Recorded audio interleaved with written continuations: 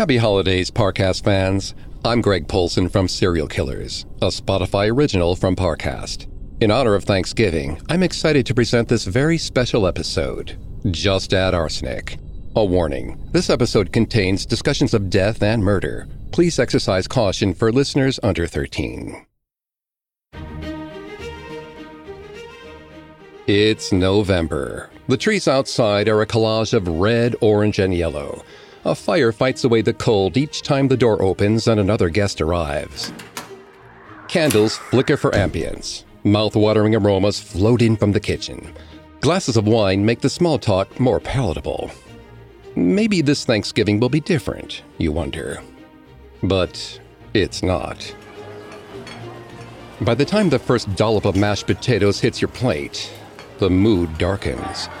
Tensions rise as family members drag old skeletons from closets you thought you'd locked. Nothing, not even pumpkin pie, can prevent the chaos now. This always happens. No matter how hard you try, the holiday ends in shouting and tears. As you push food scraps around your plate, a terrible thought crosses your mind. What if I slip something in the dessert to make it all stop? Of course, you don't actually mean it. You never act on these thoughts. But others have.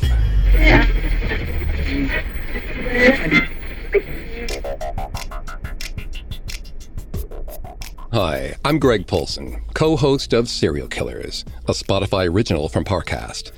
Every week, Vanessa Richardson and I dive into the minds and madness behind history's worst murders. This holiday season, we're telling the story of a different kind of killer, the king of poisons and the poison of kings. A weapon of choice that has fallen from the shelves of history. Or perhaps it's still out there, silently killing without making a splash. Gird your stomachs, because this Thanksgiving, arsenic is on the menu. This episode is brought to you by Anytime Fitness.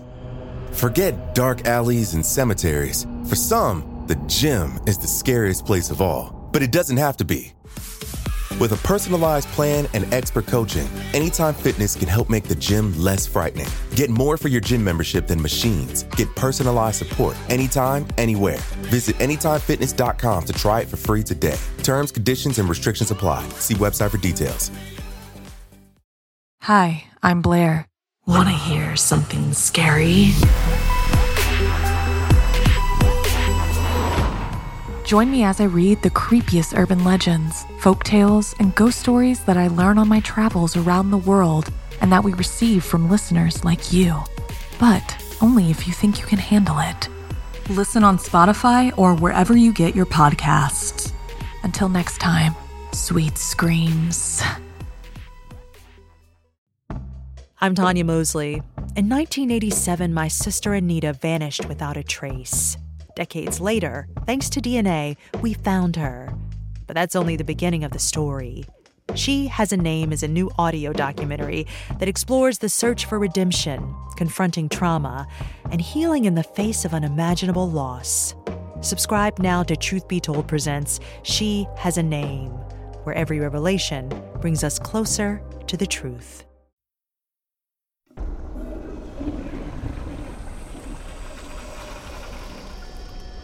You're not feeling well. It started as acute stomach pains, then cramps, vomiting. Now, your fingers are feeling numb and tingly. You don't know what's happening, or why.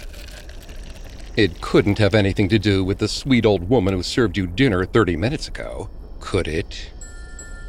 These days, arsenic calls to mind an archetypal killer, a matronly caregiver with a strange vial in her spice rack. Her intentions seem pure. She says she wants to fatten you up with a home-cooked meal. But there's more than broth and cornstarch in her gravy. It's her unassuming nature that makes her dangerous. It's why police haven't found the graveyard beneath her rose bushes. Why later in interviews, her neighbors will express shock and awe when the bodies are found, and the headlines come out. This character may sound cliché, But we don't need to travel very far back in time to find some real-world inspiration. Our first stop, Thanksgiving Day, 1924.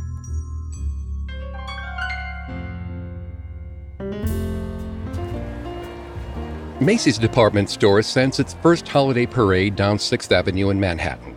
Meanwhile, some 500 miles away, in Hardscrabble, Ohio, a woman named Martha Wise Hazel arrives on her mother's doorstep.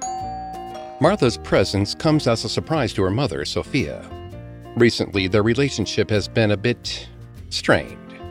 Martha's always been a bit odd, in a morbid kind of way. For years, she's attended every funeral in a 20-mile radius of her home, whether she knows the deceased or not. She'll cry alongside the mourners, reveling in the sadness of strangers. That's not the current sticking point between Martha and her mother, though. At the moment, Sophia's put off by her daughter's dating life. Martha's husband, Albert, died last year, and Martha already started seeing a much younger man. Sophia really doesn't want them getting married. This Thanksgiving, Martha appears to offer her mom an olive branch. She shows up alone, no boyfriend in sight. They enjoy a meal together as a family, and so far as anyone knows, there are no fights. Later that evening, Sophia and some of the other dinner guests fall ill. First, it's stomach pains, cramps, then vomiting. They assume it's a case of food poisoning, maybe some spoiled turkey. Most of them recover within a few weeks, but not Sophia. She dies by mid-December. Doctors eventually blame stomach inflammation. A few weeks later, the Hassel family gathers for New Year's Eve. The evening is like déjà vu. 17 family members come down with the same mysterious illness. 4 children become paralyzed. 2 die. Martha Wise, on the other hand, escapes both events unscathed. This raises some eyebrows, and soon a troubling account comes to light. In the weeks leading up to Thanksgiving, someone in Hardscrabble saw Martha purchasing a bunch of arsenic. Her family eventually puts 2 and 2 together, and Martha goes to prison. She's given a nickname, the Poison Widow of Hardscrabble, and becomes almost universally hated. No one will invite her to any more holiday parties, that's for sure. In fact, when she's released from jail at the age of 79, Martha faces so much disdain that she volunteers to go back to prison. But before that happens, in the same year as Martha's murders, hundreds of miles away on the East Coast, the most famous arsenic poisoner in American history is escaping the rigid confines of prison. Authorities transfer Amy Archer Gilligan to a much nicer room at Connecticut Valley Hospital. Officially, this is because prison staff believe she's insane and needs psychiatric treatment, but some believe it's just another one of Amy's ploys. She's proven she'll do anything and kill anyone in her own self-interest.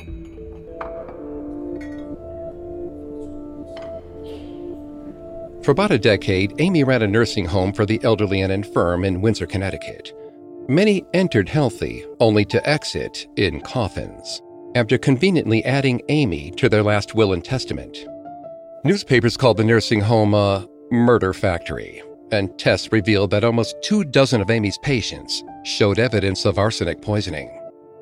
Before Amy and Martha, there was Mary Ann Cotton, widely considered Britain's first serial killer, suspected of poisoning at least 3 of her husbands and 11 of her children before anyone caught on.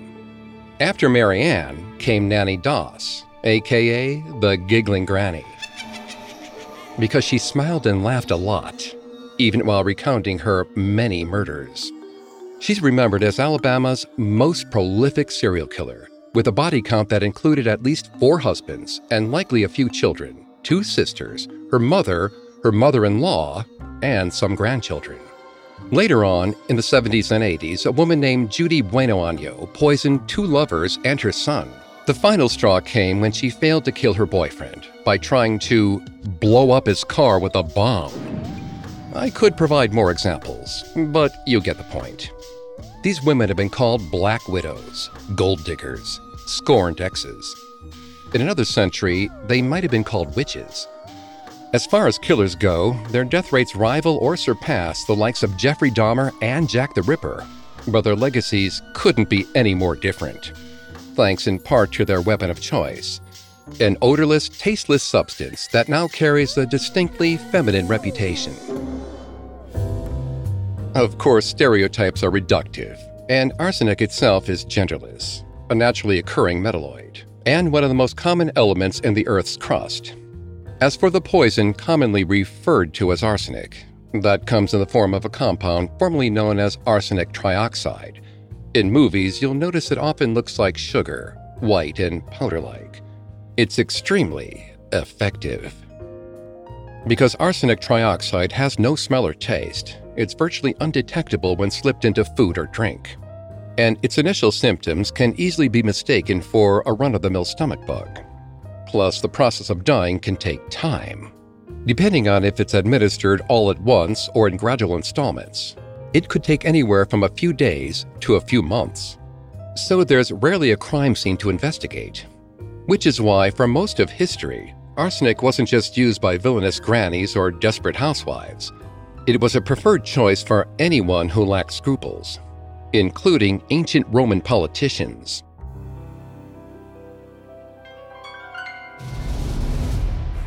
Back before the Common Era, suspected poisonings of powerful Romans resulted in thousands being put to death, accused of large-scale political conspiracies. So many wives reportedly tried to kill their husbands that the word adulteress became synonymous with poisoner. Men bribed doctors to slip toxins to their rivals. Nobles poisoned pregnant relatives to eliminate heirs. Here's how the Roman poet Juvenal describes social and political mobility. If you want to be anybody nowadays, you must dare some crime that warrants exile or jail. Honesty is praised and starves. It is to their crimes that men owe their pleasure grounds and high commands. Cut to 82 BC. Out of desperation, the Roman dictator Lucius Cornelius Sulla enacts what's likely the first ever laws against poison and its usage. But it doesn't really work. A little more than a century later, historians believe Nero employed arsenic to assassinate his stepbrother, paving his way to becoming Emperor of Rome. By the time Renaissance politicians got their hands on the substance in the 16th century, they became almost Machiavellian in their usage. It's the era of the House of Borgia, a family who will become famous for weaponizing arsenic to increase their already expansive influence and power. The patriarch lives in an enormous estate, now considered its own tiny country, the Vatican. Yes, Pope Alexander VI serves as the head of the Roman Catholic Church and the House of Borgia. According to rumors, if you were to ever meet the Pope's son, Cesare, you might notice a specially crafted ring on his finger with a tiny clasp that opened to a hollowed center, used to store a tasteless white powder the family calls La Cantarella. Oh, this old ring? All the better to kill you with, my dear. Throughout their brutal reign, the Borgia used a wide variety of poisons to dispose of their enemies, but La Cantarella goes down as their most famous. As far as we know, they never personally wrote down instructions for how to make it. But over a century later, a few Roman physicians apparently did. Here's their rather bizarre recipe. First, forcefully administer arsenic to a pig until it dies. Then harvest its rotting bowels and let them dry. Once finished, mash those entrails into a fine powder. And you're done. In addition to the arsenic, your poison is filled with a host of life-threatening bacteria and toxins. Of all the members of the House of Borgia, one has become the most famous for killing with poison. It's the Pope's illegitimate daughter, Lucrezia. For centuries after she died, plays and operas depicted her as the original femme fatale, the deadliest snake in a house of vipers. Lucrezia's legacy undeniably contributed to poison's reputation as a female weapon, but there's probably not much truth to the claims. Historians today believe Lucrezia wasn't a viper so much as a scapegoat for the men in her life, guilty of her brother and father's crimes by association more than anything. But the alternative did make for better stories, stories which may have gone on to inspire other members of Lucrezia's sex, like fellow Italian Giulia Tofana. Julia lived in the 17th century. If legends are true, she brought black market arsenic to the mainstream in an explosive, even commercial way. In doing so, she became arguably the most successful assassin to ever walk this earth.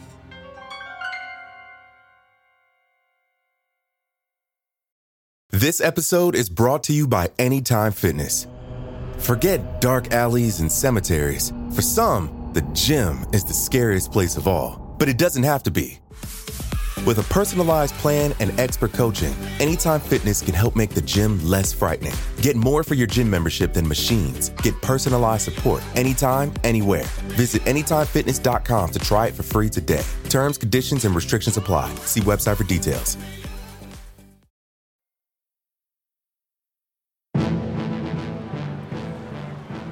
It's July 1633. In Palermo, Sicily, Tofania D'Adamo prepares to die an absolutely horrific death. Tofania's executioners will either tie her limbs to the back of a horse, drag her body to the gallows, hang her until she's almost dead, decapitate her, and then publicly cut her corpse into 4 pieces. Or they'll stuff her into a canvas sack, tie it shut, and throw her off a roof and into a crowd of spectators waiting for the moment of impact. All because she supposedly helped to create an incredibly lethal poison which she may have used to kill a few people, including her husband. According to rumors, before she dies, Tofania passes the recipe onto a woman assumed to be her daughter, Julia Tofana. Julia then flees to Rome, buys a ton of arsenic off a priest, and launches a line of beauty products in a newly burgeoning underground criminal market.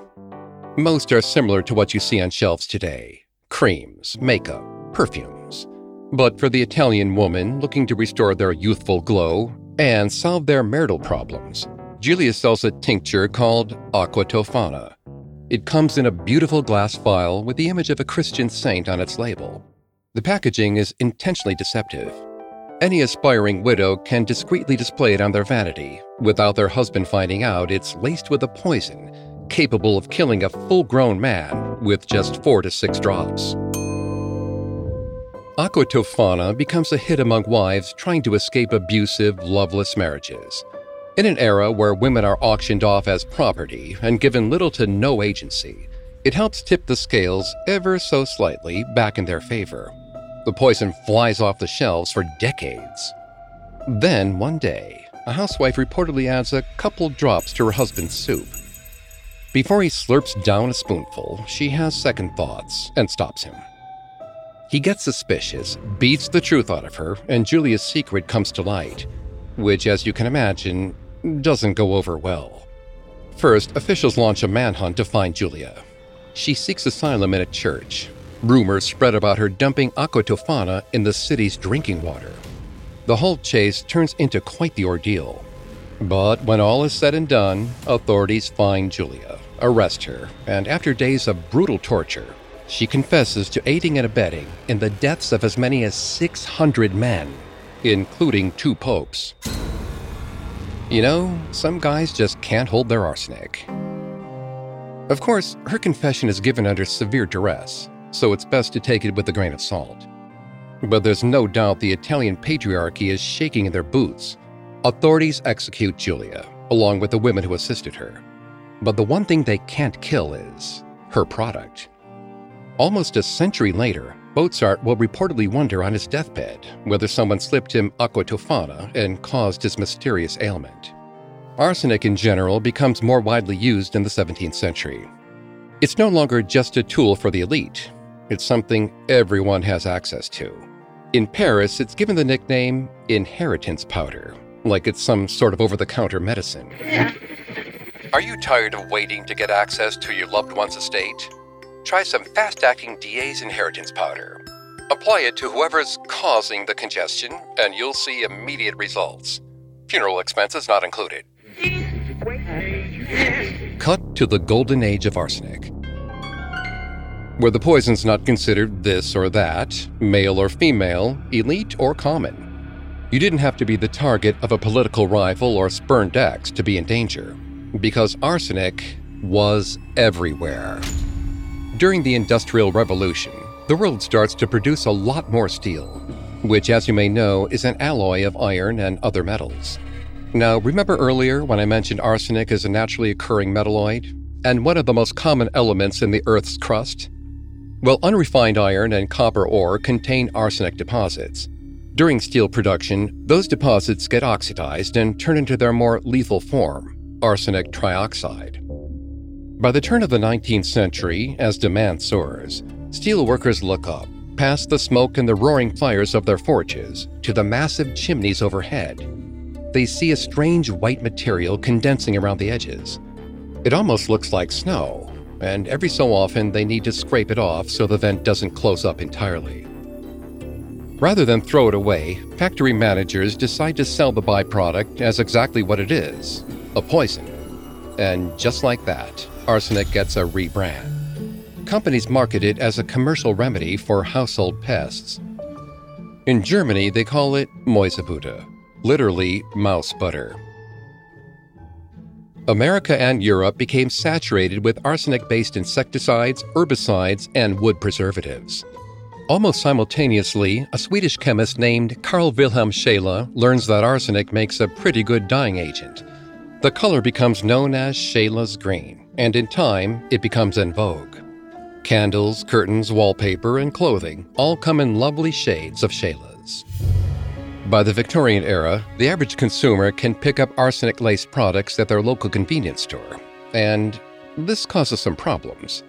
There are, of course, those still using arsenic to murder in cold blood, like Geisha Gottfried, aka the Angel of Bremen.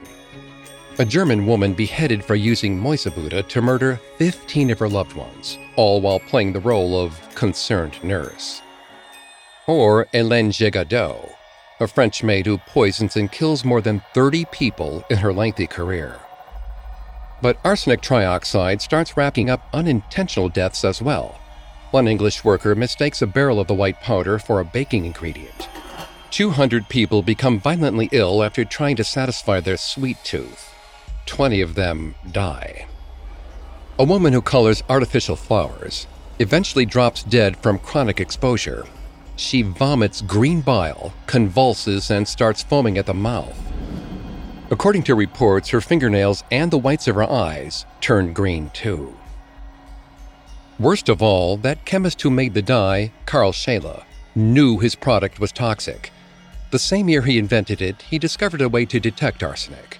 Turns out if you treat it with nitric acid and zinc, it produces a gas that smells almost like garlic. For obvious reasons, Scheele's green falls out of fashion. It's hard to know exactly how many factory workers die in its golden age. As we mentioned, arsenic poisoning can be mistaken for other ailments. But also, chronic exposure can cause other fatal diseases, like cancer of the skin, bladder, and lungs. Determining a precise cause of death could be quite confusing. In his final days, French Emperor Napoleon Bonaparte suspected he might have been poisoned by a political rival. While in exile after his defeat by the British, he wrote, "I die before my time, murdered by the British oligarchy and its hired assassin." Tests later showed a surprisingly high amount of arsenic in Napoleon's hair, but not enough to suggest a murder attempt. The famous military leader might have actually been bested by an interior design choice. Someone used that color, Scheele's green, to paint the wallpaper in his final residence. Arsenic may not have killed him outright, but exposure certainly didn't help his already pervasive health problems.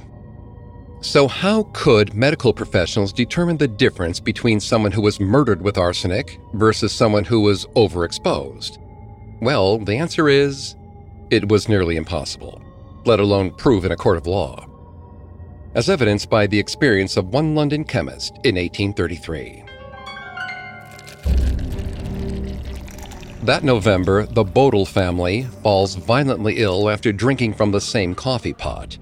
The father, George Bodle, doesn't survive. Turns out he drank most of the coffee, and from the least diluted batch. The forensics of the case end up in the hands of chemist James Marsh, a man with no previous experience for testing arsenic. But he knows what he's doing. After he gets his hands on the suspect coffee, he flings it into a nearby fireplace, and the smell of garlic fills the room, which is obviously suspicious. Marsh runs tests on the coffee grounds, George's vomit, and the contents of his stomach. He learns the grounds contain more than enough arsenic to kill. And as Marsh toils away in his lab, investigators home in on a murder suspect, George's grandson, John. He has a possible motive. George recently fired John from a family business. Plus, authorities find a stockpile of arsenic in John's home. Now, John claims the arsenic is innocent. He tells officials he's using it to treat a skin rash.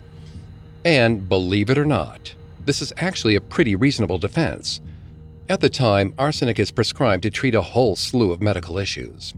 One of the most popular tonics used to treat malaria and syphilis is an arsenic-laced formula known as Fowler's solution. John is guilty, though. He later confesses to murdering his grandfather. But before that happens, when John's case goes to trial, he's acquitted. A jury of his peers finds him innocent. James Marsh's coffee ground tests weren't enough to get a conviction. This is partly because methods for detecting arsenic are pretty unreliable, especially when dealing with organic matter like George's vomit. There was no real way for Marsh, or anyone for that matter, to prove the cause of death and connect it to the culprit, certainly not beyond a shadow of a doubt. Up until this point, poisoners have basically been convicted based on circumstantial evidence, rumors, and pure slander. So Marsh tries to find a new, more foolproof test. After a bunch of trial and error, he creates this complex apparatus with lots of tubes, cylinders, and cauldrons for collecting gas. And it works. The Marsh test becomes the gold standard for the next 150 years. Murders become easier to detect and prosecute, marking the beginning of the end of arsenic's reign as the king of poisons. But only in the literal sense. See, Marsh's discovery attracts a lot of public attention. With literacy on the rise and newspapers getting cheaper, the world starts reading more stories about arsenic, the silent killer. And this wave of publicity comes with an unfortunate side effect: mass panic.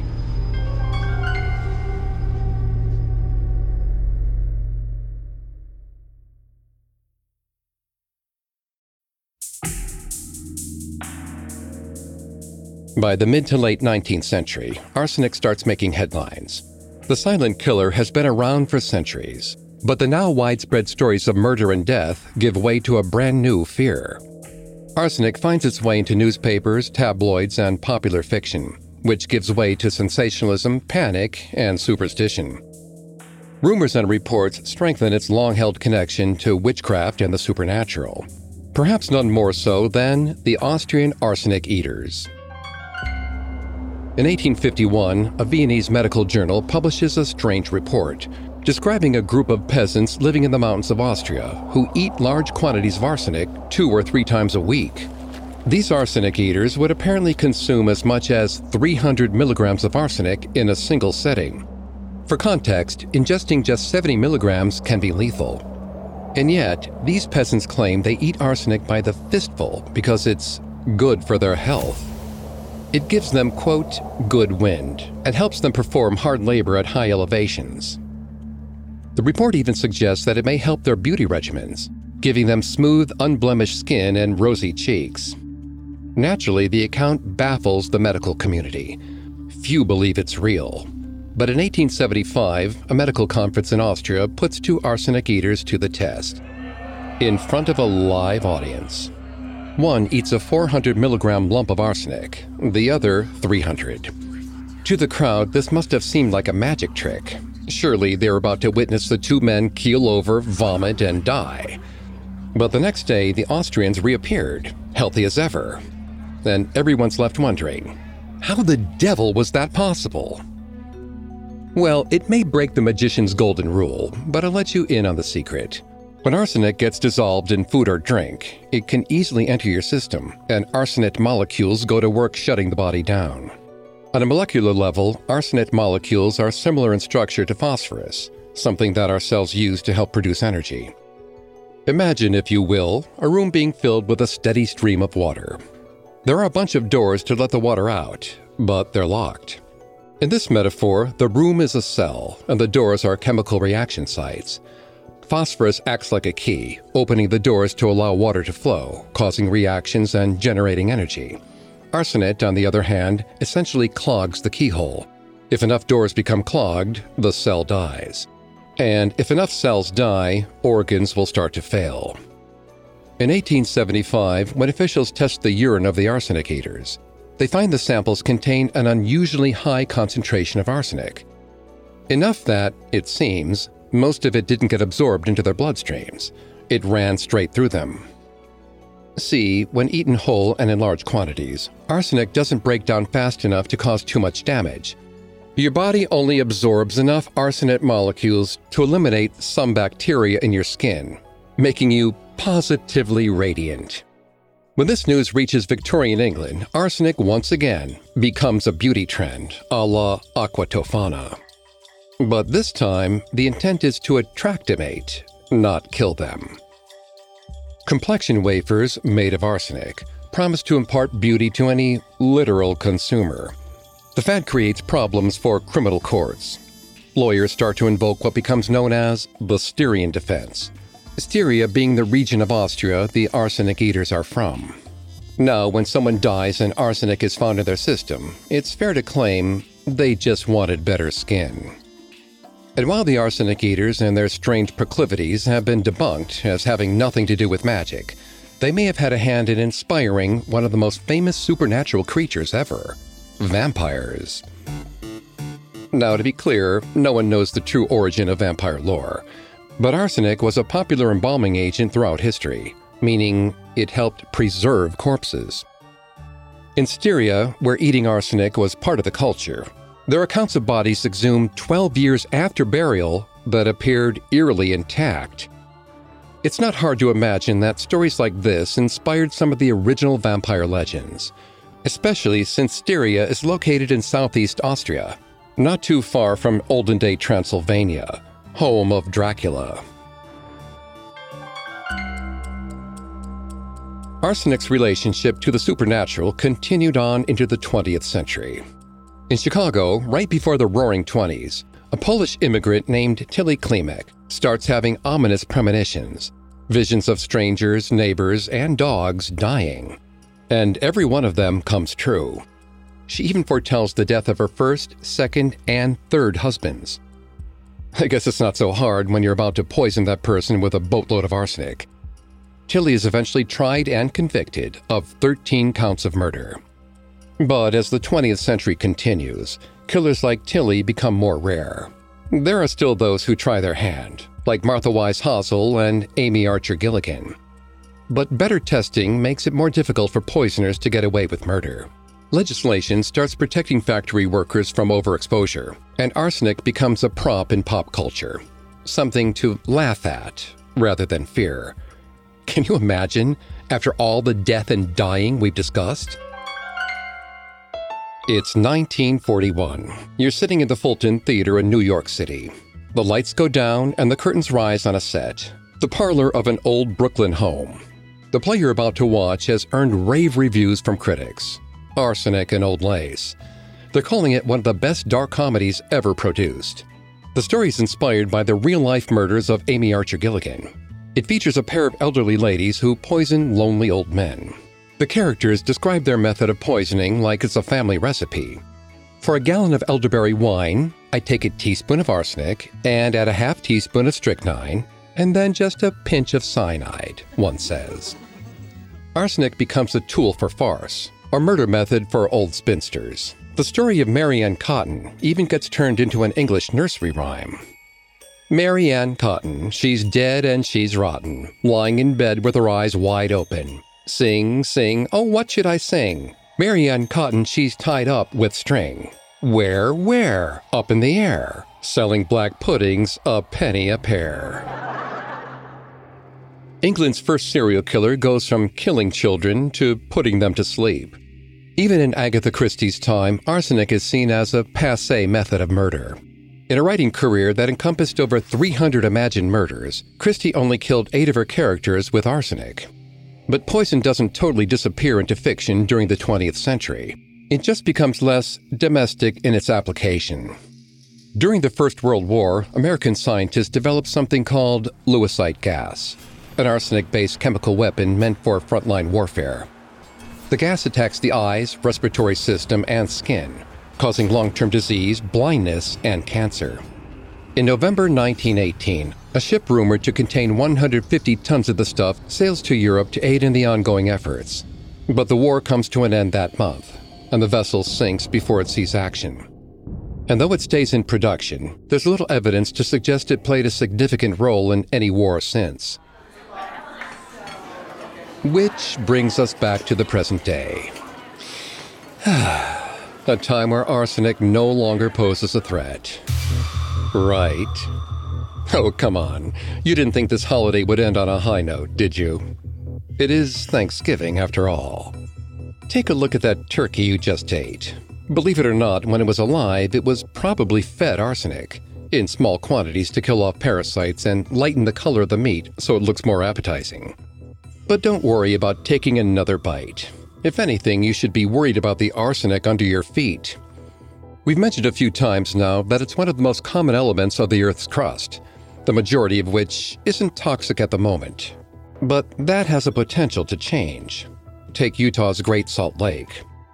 In recent years, as water levels lower due to population growth and climate change, the sun's rays threaten to expose its arsenic-rich bed. If oxidized, it could spell disaster for surrounding communities. Contaminated water, toxin-filled air. Lawmakers have called the dormant threat a potential environmental nuclear bomb. And it's not just Utah. Contaminated groundwater has become a problem across the globe. According to a 2016 study, many people living in Nepal may be unwittingly drinking water containing arsenic. In 2019, a report found that California inmates only had access to arsenic-laced well water because the government didn't maintain proper health standards. Which is to say, a lot has changed since the Industrial Revolution, and a lot has stayed the same. In a sense, our planet has always been painted in shadeless green, and we're all unsuspecting Victorian housewives, waiting for the silent killer to strike. That's a talking point I'm sure will go over well this Thanksgiving. But hey, amidst all the fighting and the tears and the existential dread, at least you're still alive. So why not dig in? Enjoy one more slice of pie. It probably won't kill you.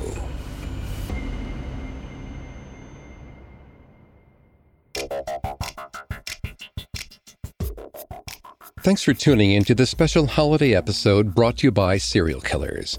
For more information on arsenic and its history, amongst the many sources we used, we found Bitten by Witch Fever, Wallpaper and Arsenic in the Victorian Home by Lucinda Hawksley, extremely helpful to our research. You can find all episodes of Serial Killers and all other Spotify originals from Parcast for free on Spotify. Happy Thanksgiving. I'll see you next time. Serial Killers is a Spotify original from Parcast, executive produced by Max Cutler. Our head of programming is Julian Boireau. Our supervising sound designer is Russell Nash, with Nick Johnson as our head of production and quality control by Spencer Howard. Ben Bishop is our supervising editor and Derek Jennings is our writing lead. This episode of Serial Killers was written by Robert Teamstra and Connor Sampson. Edited by Ali Wicker, fact-checked by Haley Milliken, researched by Brian Petrus, produced by Bruce Katovich, and sound designed by Michael Motion. I'm Greg Polson.